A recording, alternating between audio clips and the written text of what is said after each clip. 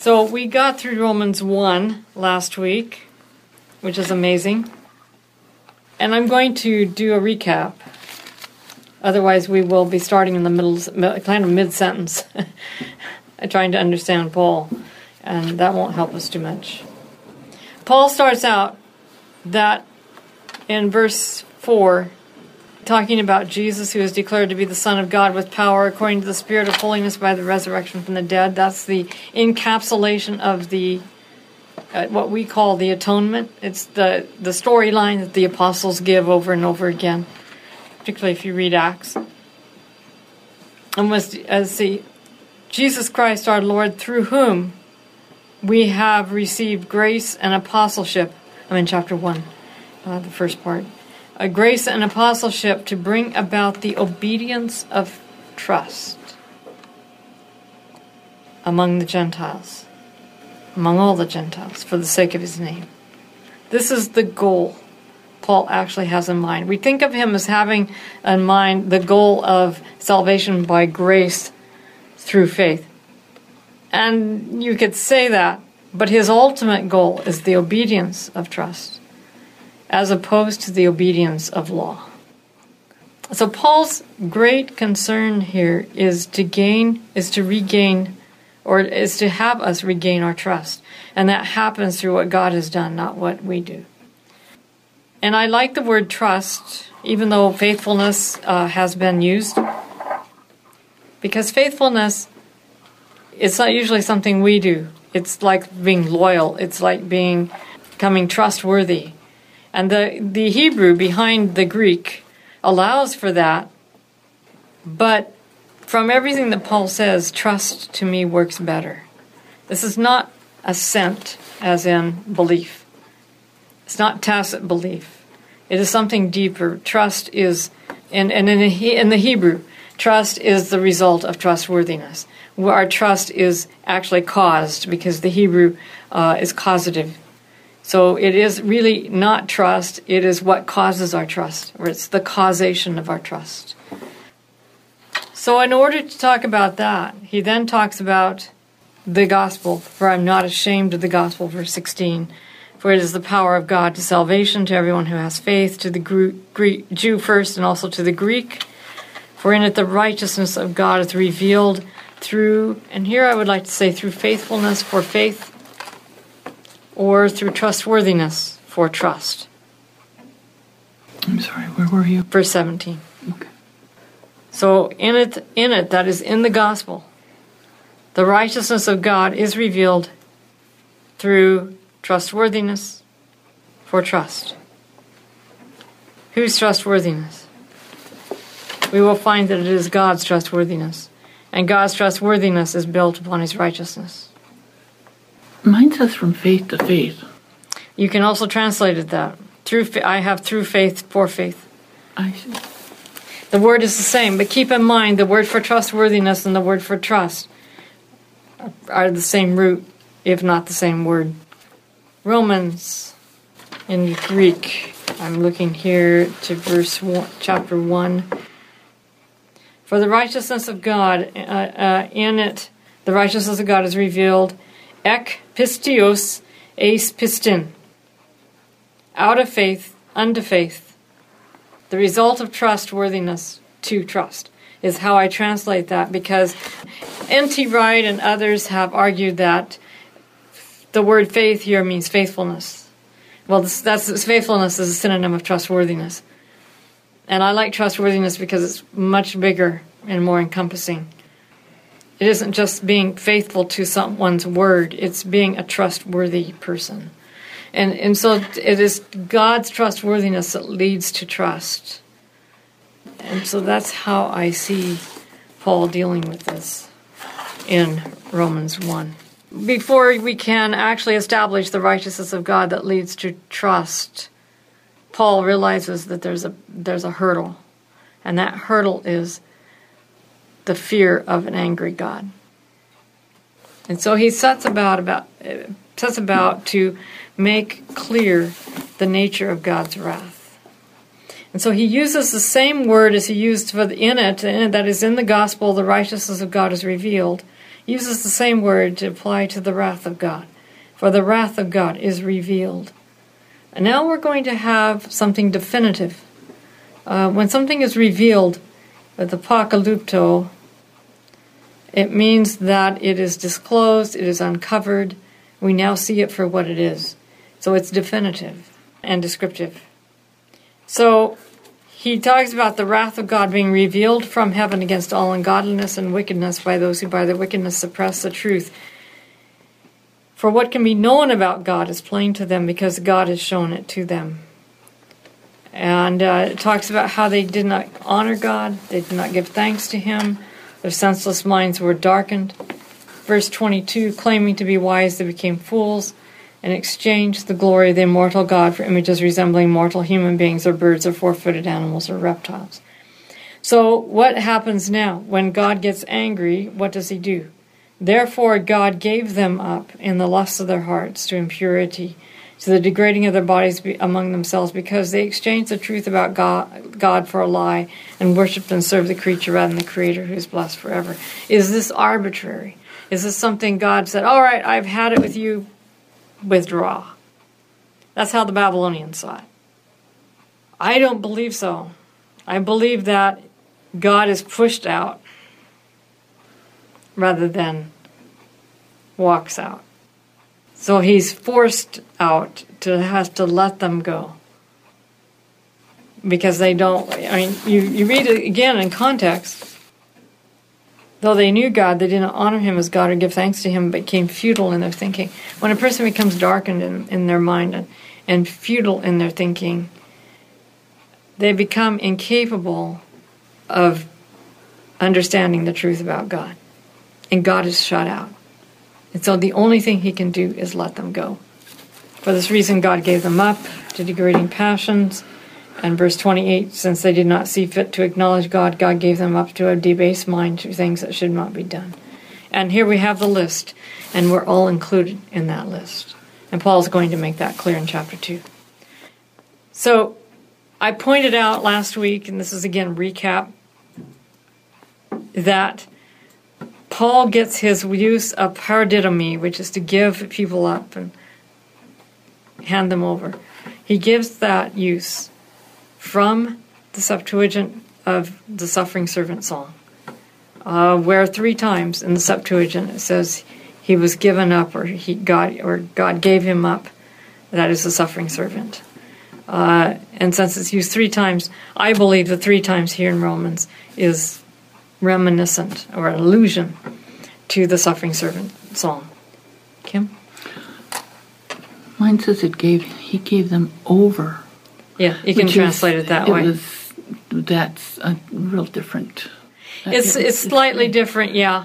And that's the sense in which it's used in the Gospels, because he was handed over to the Jews. He was handed over to the Romans. It says that repeatedly in the Gospels. Paul does not use it in that sense. He's not talking about being handed over to people, people being handed over to people, but rather being handed over to themselves. Now, there's another writer back of this that I think Paul may be alluding to. And this is a contemporary of Paul who died before Paul. And that's Philo of Alexandria. Because he talks about the consequences of sin very much like Paul does right here. But I'm not going to take the time to digress and look at that. I didn't bring the document with me so that we could. So with all of that in the backdrop, we now can approach chapter 2. Now, I'm going to start with verse 28 of chapter 1 for this reason.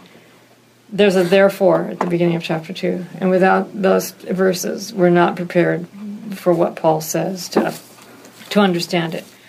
So, verse 28. Since they did not see fit to acknowledge God, God gave them up to a debased mind and to things that should not be done. They were filled with every kind of wickedness, evil, covetousness, malice, full of envy, murder, strife, deceit, craftiness. They are gossips, slanderers, God-haters, insolent, haughty, boastful, inventors of evil, rebellious toward parents, foolish, faithless, heartless, ruthless. They know God's decree that those who practice such things deserve to die, yet they do not only do them, but even applaud others who practice them. Therefore, you have no excuse, whoever you are, when you judge another, for in passing judgment on another, you condemn yourself, because you, the judge, are doing the very same things.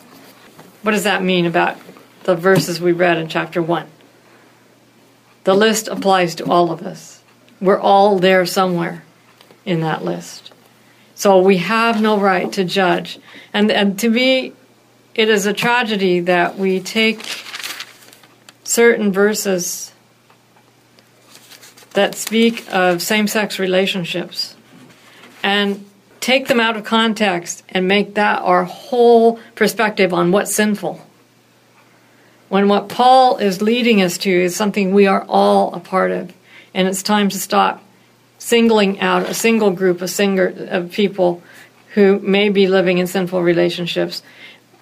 And of course, that has a whole different ballpark behind it. But I'm speaking now through the eyes of those who do that, taking that and kind of scapegoating them as though they are all the sinners and we are pious and righteous, so we have the right to cast stones. Yeah. Paul is making it very clear, if we read on, that we can't judge other people because we are all guilty. There's been moments in my life where I've been fronted with the question, "Oh, but what about homosexuals? You know, are they gonna have a place in the kingdom?" And I said, well, anybody that practices sin and doesn't want to repent, I don't think will be there because it won't be fun for them. The same applies to me.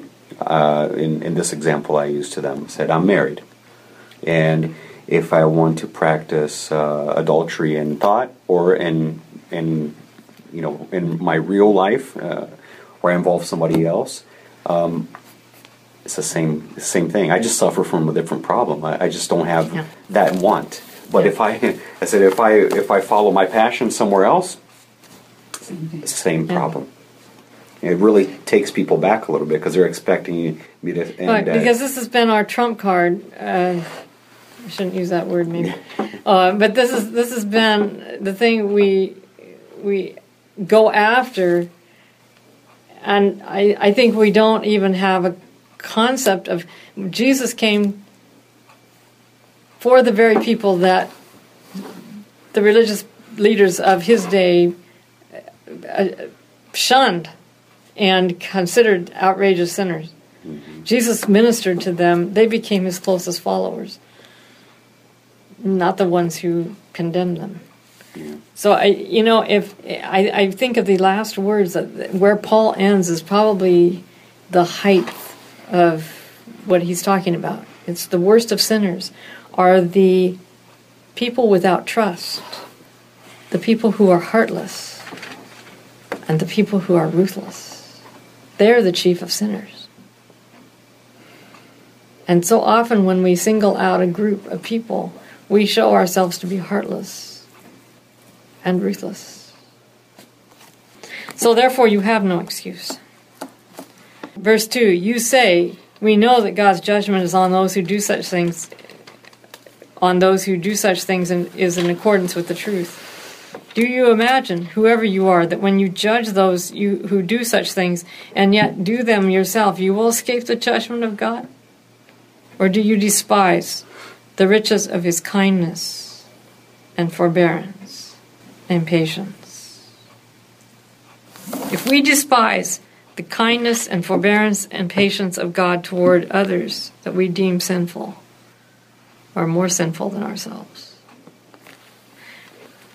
we are putting ourselves under God's judgment because we're cutting ourselves off from mercy. When Ellen White talks about the wicked, she uses the term the rejectors of his mercy. The wicked, the best way you can describe the wicked is those who reject his mercy. So, or do you despise the riches of his kindness and forbearance and patience? Do you not realize that God's kindness is meant to lead you to repentance? Now the next verse needs the Greek. But you, by your hard and impenitent heart, are storing up wrath in the day of wrath, storing up wrath for yourself. The yourself is dative, and I take it as locative. Oh, I haven't learned locative. You haven't learned that yet, so I shouldn't use that on you, right? No. Or explain it, at least. Locative, it looks like a dative. And it's a location. It's built on the idea of place. Okay. And so I prefer to translate this. You store up wrath in yourself for the day of wrath. Or store up wrath in yourself in the day of wrath. That's very different than storing up wrath for yourself. We've always pictured that as we're storing up wrath because we're storing up God's wrath. But Paul here is not talking about the wrath of God. He's talking about wrath.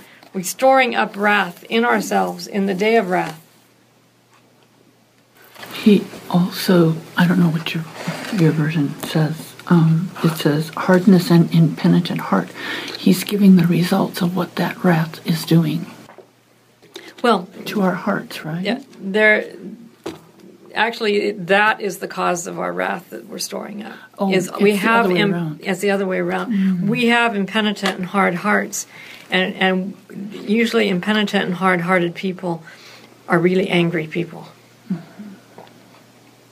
and they're storing up that anger. And for the day on the day of wrath, when God's righteous judgment will be revealed. 4, verse 6. He will repay according to each one's deeds. Now, our picture is skewed. We assume that to repay according to each one's deeds, that we sit down and tally, they did this, therefore they need to punish this much. That's how we have always viewed it. But I'm suggesting that that is not how Paul is saying it. We store up wrath in ourselves on the day of wrath when God's righteous judgment is revealed, because He will repay according to our deeds. He will allow our deeds to repay us. Because it is what that is storing up that wrath. It's storing up that impenitent heart. It's storing up all that anger that, when unleashed, pays us back. It's actually the works that we've done, the deeds that we've done to other people that pay us back, because they affect what goes up here. It fits a better narrative of a loving God, because He's not the one doing that to you, because He wants to save you from it. Exactly. Yeah. Exactly. It makes so much more sense for God to be saving me from something I'm doing to myself, rather than saving us from Himself. Yeah. That's one of the things that before I thought, every time you go back to the original language, you're kind of trying to split hairs, But now that I've gone into the Hebrew and the Greek, you really understand that we misunderstand a lot of it. And yeah, it may sound right and all, but the meaning behind it can get a little foggy if you don't know it. And that makes a lot more sense, because why would God want to hurt people? Because kids ask this question, and my own kid said, well, why does God do this? Or why does He do that? Well, does He want to spank me? Does He want to punish me? And I say, no, He wants to prevent you from doing that. So you get hurt, because if you do it, you will get hurt, and you can't. It's your choice, right. And he can't undo His law, which the law is that if you live contrary to a loving lifestyle and you hate and destroy other people, you're destroying yourself. Yeah, and that makes perfect sense. So moving on. For He will repay according to each one's deeds. To those who by patiently doing good seek for glory and honor and immortality, He will give eternal life. While for those who are self-seeking and who obey not the truth, but wickedness, there will be wrath and fury. There will be anguish and distress for everyone who does evil, the Jew first and also to the Greek. For God shows, let me read what's in between. But glory and honor and peace for everyone who does good, the Jew first and also the Greek. For God shows no partiality between Jew and Greek. We all are in the same boat together. That's Paul's point. And what he's saying is there will be wrath and fury. Why? When God lets go, we see it. Apparently this week, Governor Jerry Brown announced that the president did not have any regard for the wrath of God. And he was talking in the context of California being burnt up. And it really, when I heard this, I became thoughtful of a statement in Ellen White, where she says that when the judgments of God are poured out, and she refers to judgments as God releasing his control and allowing Satan to have control. And Satan is the prince of the authority of the air. The Greek is authority, not power. And that's in Ephesians 2. It's in the first few verses. After chapter 2 of Ephesians, you were dead through trespasses and sins in which you were once lived, following the course of this world, following the ruler of the authority of the air. Power, okay. It's not power. Mm-hmm. It's exousia, not dunamis. You remember those two words? Dunamis is power, like in dynamite. Yeah, we haven't had that for vocab yet, but Dr. Winkle mentioned it. Yeah, the dunamis is dynamite, so it's power. Exousia is authority. So this was the original Greek here is exousia? Is exousia. As in, well, we get the word excuse, and the word excuse is originally the idea of reason. It has a reason for it. It's reasonable judgment. It's not brute power. So the prince of the authority of the air, which means that when God lets him have his way, because we have chosen his way, in other words, we've chosen Satan's way instead of God's way. And he has to let us go because how else are we going to see the way we've chosen unless we go that way? So it reminds me of what Ellen White says in Great Controversy, that as the judgments of God are falling, given that these are consequences of our choice, that people become convinced that the wrath of God is being poured out and that they must appease him. And they will seek to appease him by establishing religious laws. That's why in Revelation 16 it talks about pouring out. Right, it's pouring out, it's letting go, it's not whacking. Pouring out into the air. So, let's see, where were we on? Romans 1, or 2 rather. Verse 7? We're actually, we read through verse 11. So he's talking about God's wrath being poured out, being let go, actually as his letting go. But his main point is there's no difference between Jew and Greek. We're all in the same basket. Stop treating these Gentiles as though they're worse sinners than you are. And our time is up. It's hard to put a period at the end of any of Paul's sentences. They just go on and on and on. But we better stop. Are you able to share this? Mm-hmm. It's all my classes are online. Including this one? Okay. It will be.